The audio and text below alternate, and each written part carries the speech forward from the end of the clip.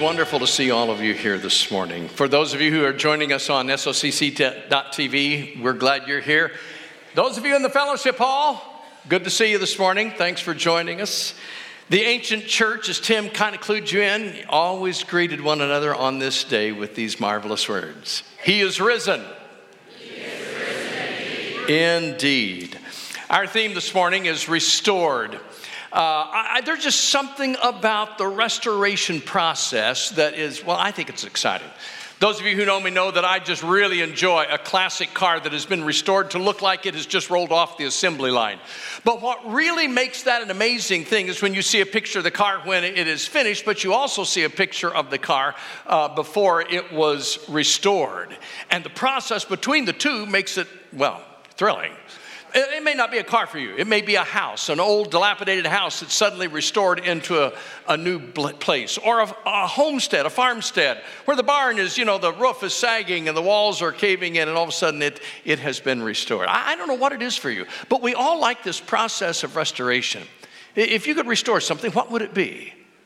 Maybe it'd be the past. Literature abounds with books about time travel.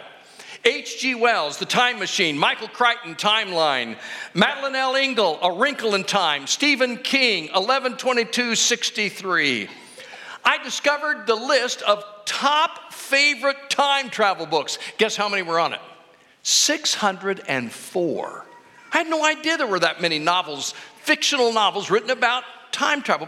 Because you see, I think there's something about us that wishes that we could go back in time and make something different. For 2 seasons, NBC offered the weekly show Timeless, which took the viewer to famous moments and famous people in the past, either trying to tweak history a little bit or preserve history. It seems to me there's a common thread that runs through all the books, all the shows, all the movies, that in one facet or another, they reflect on an attempt to restore, salvage, change, or protect the past. And I got to tell you, if time travel were possible, there's some dates that I'd go back and change in a heartbeat. How about you? April 14th, 1865, Ford's Theater, Washington, D.C. I can only imagine how much better our country would have been had President Lincoln lived out his term of office and helped heal this broken land between what happened in the Civil War and to elevate emancipated slaves to their rightful place in American society. Or November 22nd, 1963, the grassy knoll in Dallas, Texas. I've wondered, had President Kennedy lived to serve out his first term, maybe even been elected to a second term, would there have been a Vietnam War like we know it? Would there have been 58,000 American lives lost so needlessly? In a heartbeat, we'd turn back the clock on 20 years ago yesterday, April the 20th, 1999, and erase the Columbine High School massacre forever. And if we could, we'd sound the alarm on September 11th, 2001 and restore the lives of those who perished in the Twin Towers of New York City on that dreadful day that changed our American culture forever. And yes, we'd turn back the clock just 24 hours and see if we could spare those Christians in Sri Lanka.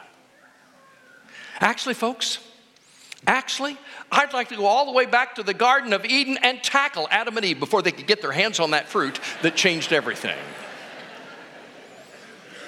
Well, you know as well as I do that we can't change the past, but in a very unique sense, there is a way it can be restored. The event that we celebrate this morning is God's promise that despite life's brokenness in this world, He can and will make all things new in His time. You see, our God is a God of restoration and so much more. Recently, we traveled the narrow streets of Jerusalem and we came to the courtyard of the Church of the Holy Sepulchre. Now, it wasn't as busy on that day as it is on most days, but it is a chaotic place. And inside the building, it was just shoulder-to-shoulder people. And all of the glitz and the glitter and the religious trappings of that place made it really hard for me to see what was going on. I couldn't. It is a church that is built over the place where they think Jesus died and nearby where He was probably buried. But for all of the glitz and glitter and religious trappings, I couldn't figure out what was going on there. And here's the part that really bothered me. So there are several different Christian denominations that are vying for control of the church building and the setting it was designed to protect. Unfortunately, it has become a place of religious turf wars and bitter strife. This place that is supposed to honor the Prince of Peace has become a place of constant conflict. I walked out of that courtyard frustrated and embarrassed. Embarrassed that this is the way the church acts about a place that maybe was the beginning of our faith story. Later on that same day, we visited another location also suggested as a possible place for the death and burial of Jesus. It's known as the Garden Tomb. It's not nearly so commercialized, but it wasn't discovered until 1867. It had been buried over. And when it was uncovered, everything began to fit. There is a place right now, you can see it from the garden. It's just a short distance away. It's the place of the skull. This is where many people think that Jesus was crucified. And if you look at the picture, you can see it. Even though it has weathered with the last 2,000 years, you can see the eye sockets there. If you look down kind of in where the fence is, you can sort of see a mouth. You can see it looks like a skull. I'm sure it was even more pronounced 2,000 years ago. This may have been the very spot where he died. And next to that garden, or that crucifixion area, is a garden area. Now, they know it was a garden area because they discovered an ancient wine press there and an ancient cistern, which you'd have found in a garden area. And there they found this tomb. All of that fits what John writes in his gospel in John 19. He said, at the place where Jesus was crucified, there was a garden. And in the garden, a new tomb in which no one had ever been laid. And because it was the Jewish day of preparation, and since the tomb was nearby, they laid Jesus there. Inside the tomb is what appears to be a Byzantine symbol above the area of burial. It's a cross. You can see that obviously. But it is accompanied by the Greek letters that indicate Jesus Christ is the Alpha and the Omega. The Alpha and the Omega there are on the bottom. That would have been written in the 3rd century. So somebody obviously in the 3rd century believed this was the place where Jesus was buried, where he died for our sins and where he rose for our hope. Now, they have some shelters nearby in this beautiful garden area, and our group made their way to a shelter. And there on a Sabbath evening, we took communion. I will not forget that moment when we ate the bread and we drank the cup near what may be the spot where Jesus died in our place and was buried just as he buried our sins once and for all. But I want you to know this morning that the Lord's Supper is the same no matter when or where we take it. One need not be physically near the place of the skull nor the garden tomb to treasure the moment that we call the Lord's Supper. No matter where we are when we take it, no matter when we meet around this table, the Lord's Supper always leads us where we need to be, to the foot of the cross. So we're either the places that we visited there in Jerusalem, the actual place where Jesus died and was buried. I have no way of knowing that. I don't think anybody knows. I think only God in heaven knows that. This I do know. It does not matter because there is no body in a tomb to mourn. There's only an empty slab somewhere that Jesus borrowed for a short time before he was restored to life. But that's not all, folks. He wasn't restored to what was, but to what will be. To celebrate resurrection is to celebrate restoration. This is not just some ordinary religious holiday that brings us together. This day, what we celebrate today, eclipses everything. What we mark today is the heartbeat of our faith. Folks, what do you think it would have taken to change people from worship on the Sabbath to worship on Sunday, the first day of the week? Remember, the ancient church was almost exclusive Jewish. And so what would have taken these people who had worshiped for generations on the Sabbath day to suddenly start worshiping on Sunday, the first day of the week? Why? It would have taken something cataclysmic, something life-changing, something monumental, something like a once-in-all-history moment, something like the resurrection of Jesus Christ. Yeah, you say, but Jesus raised others and we don't celebrate those moments. What's the difference? Well, there's a big difference. Jesus restored their lives to what had been, to the way it was. Now, these were great ways of God demonstrating his power over our greatest obstacle, death. But it was still a mortal restoration. Each of those resurrected individuals, from the daughter of Jairus to the dear friend of Lazarus, eventually died again. But when Jesus was raised and restored, it was not a restoration to simply what was, but to what will be. Now, he was Jesus, make no doubt about that, but he was different. It's because he was given the new resurrected body, the one promised to all of us who follow him. The Bible calls the resurrection of Jesus the first fruits of those who have died. The promise is that someday we too will be restored with a new body suited for eternity. That's the great hope that we celebrate today. His resurrection is not about what was, but what will be. And because he lives, we too will live. Now I know what you're thinking. Yeah, that's down the road. That's someday. That's in the future. What does the resurrection mean for me right now in this broken, often confusing, sometimes discouraging life of mine? I want you to remember that our God is a God of restoration. 61 times in the scripture we read the word restore. And even now, he has restored some of what was lost because of our choices and sin. Let me just give you a few thoughts as we wind up our time here today about what he has given us through the power of his resurrection. Here's the first one. Because he lives, he has restored our standing. He has restored our standing. Malchus was in good standing. For an ordinary guy, he had a rather plum position. He was servant to Jerusalem's high priest Caiaphas, the highest civic and religious authority in all of Judea.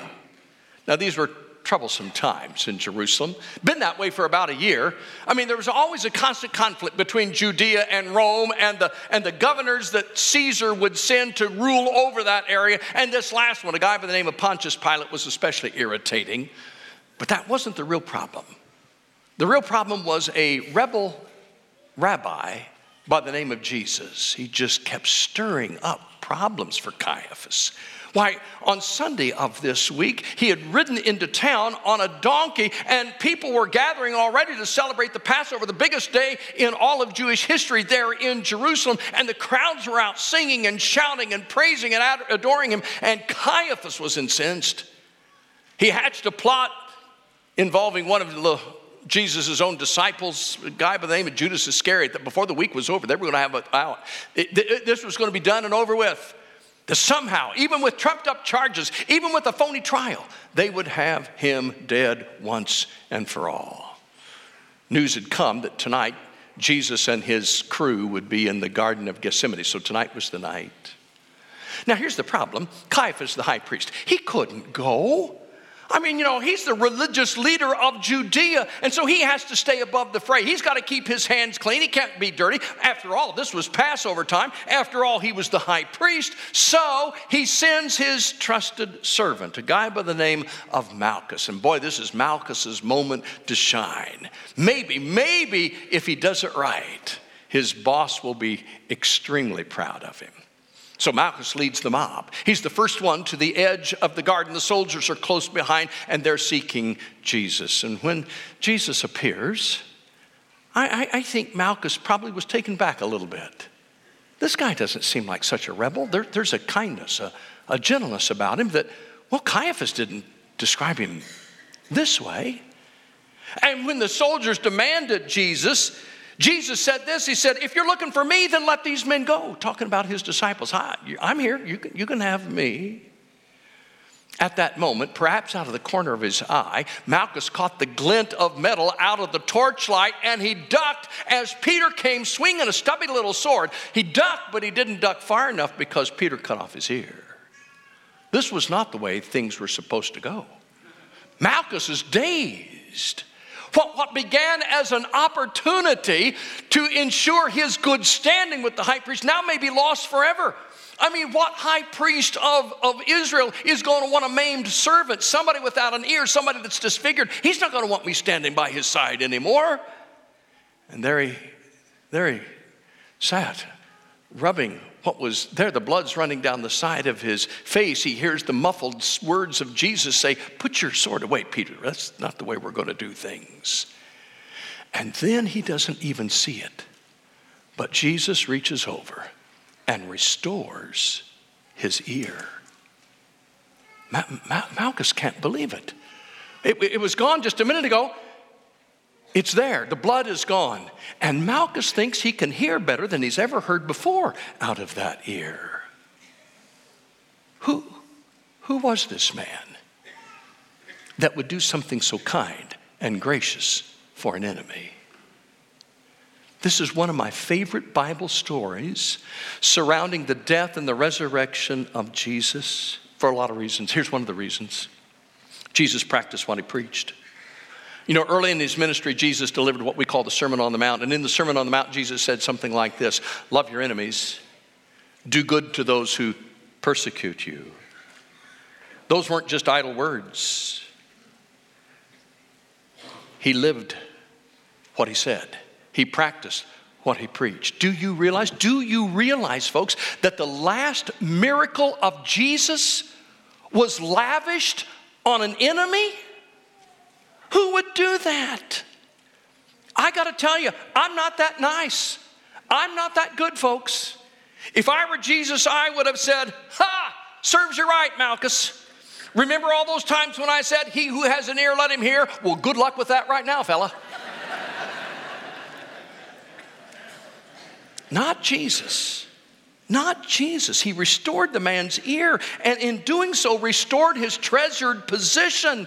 He was a man once again in good standing. Do we listen to what Jesus has to say? Do we listen to his actions? Are we a people that practice what we preach?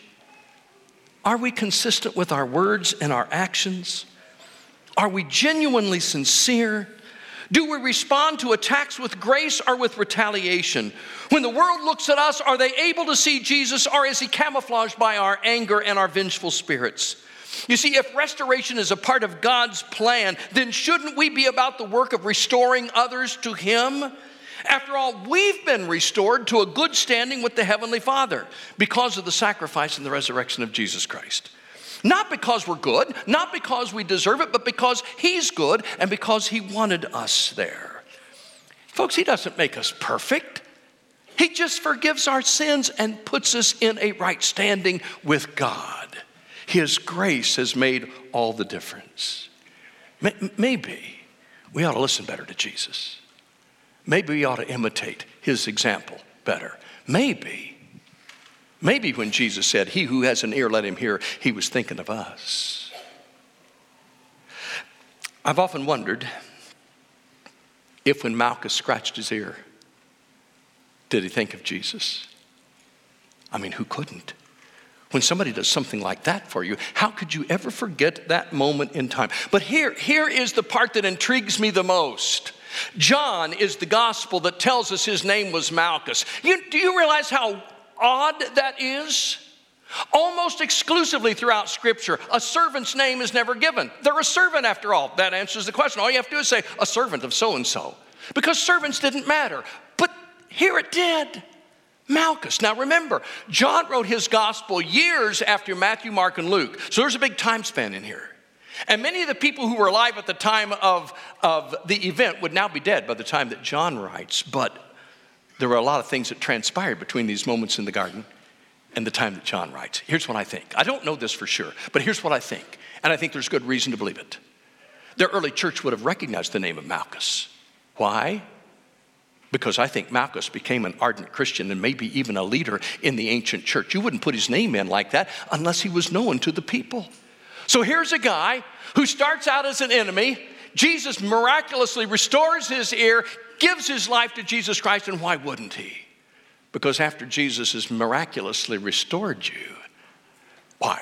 Who else would you want to follow? Here's the deal, folks. The miracle of a restored ear is nothing compared to a miracle of a restored life. Jesus has restored our lives and made them worth living. Shouldn't we be ardent followers of him as well? Peter, the guy with the stubby sword, wrote this to the ancient church.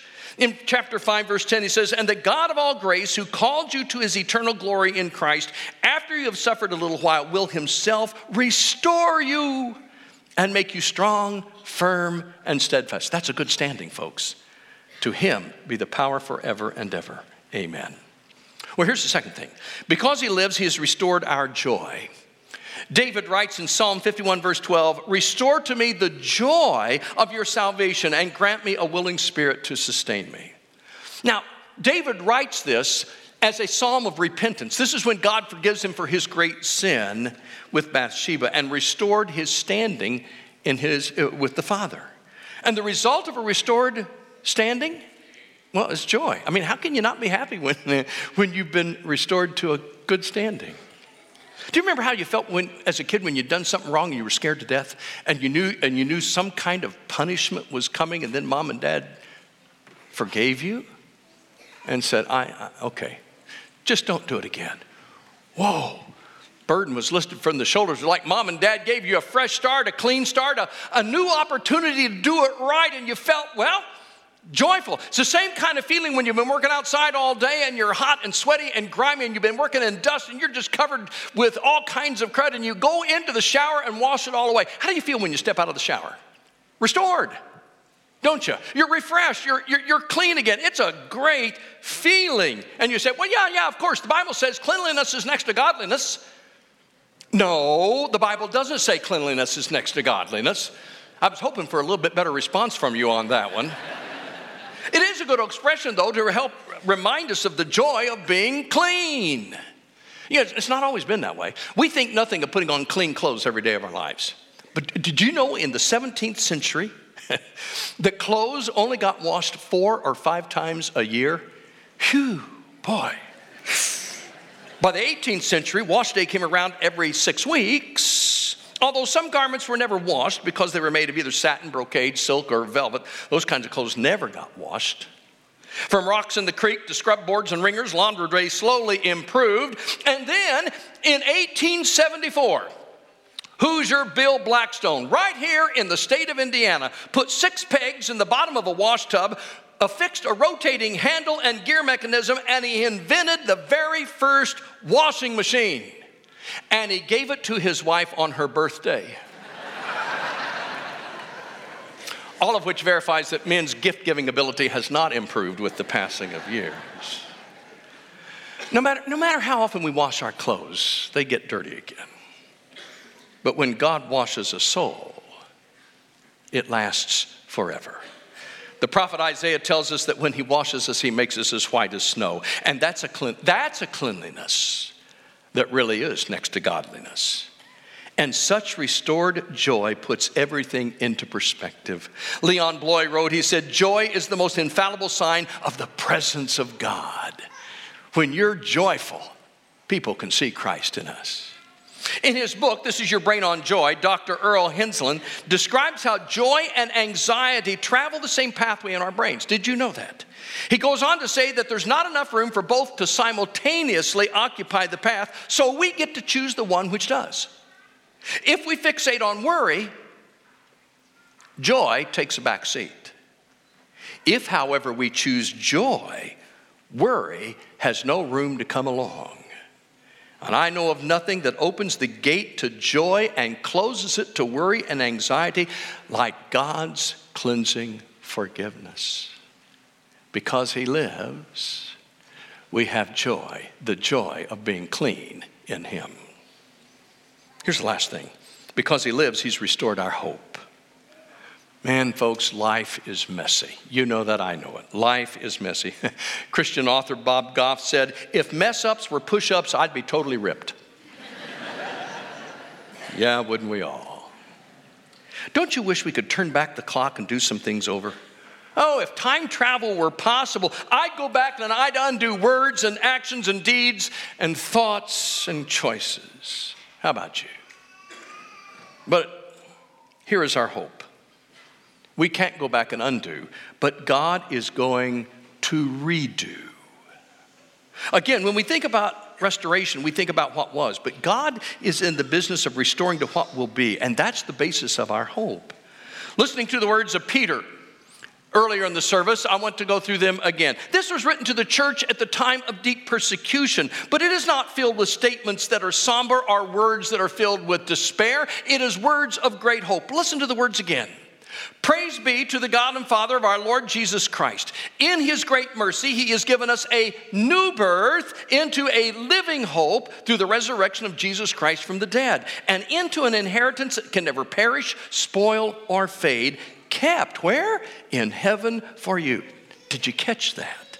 It is a new birth into a living hope. And by living hope, Peter communicates a hope that is not vain or foolish, but is as solid as God's word, that is, well, steadfast and enduring forever.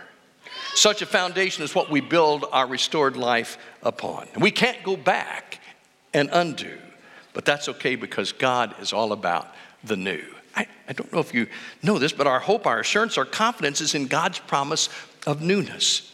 Now, if you're a Christian, you've already experienced a new birth. And the result of that is that we've been made a new person and set upon a new path in life. Scripture encourages us to keep looking to a new heaven and a new earth. God has promised to give us a new body and a new name, his new name.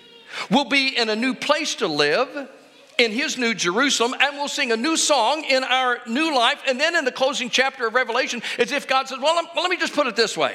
He who was seated on the throne said, I am making everything new. And then he said, write this down, for these words are trustworthy and true. You know why they're trustworthy and true? Because of the resurrection. Let me hear me say this.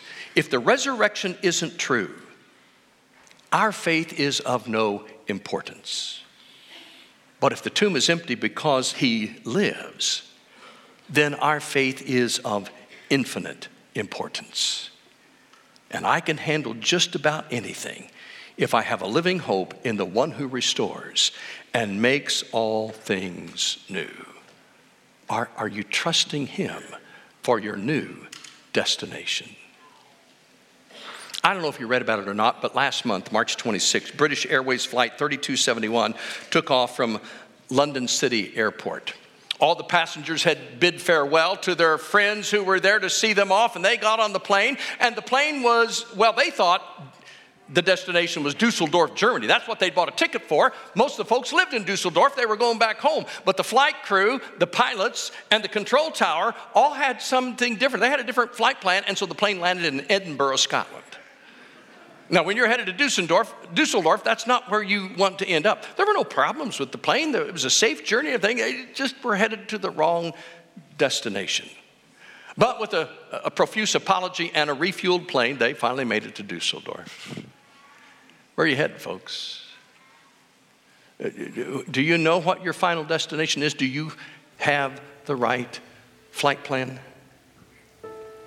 Once we say goodbye to this life, there will be no apology or refueling. There will be no turning back the clock, no time travel, no redos. I only know of one who can get you safely to your new destination, to your new home. Because if he can escape death and the tomb, then he can get you home.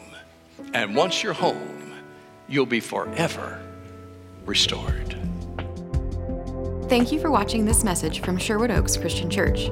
Did you know you can view any message from the past 6 years at socc.org/messages? You can also view complete worship services from the past month at socc.tv.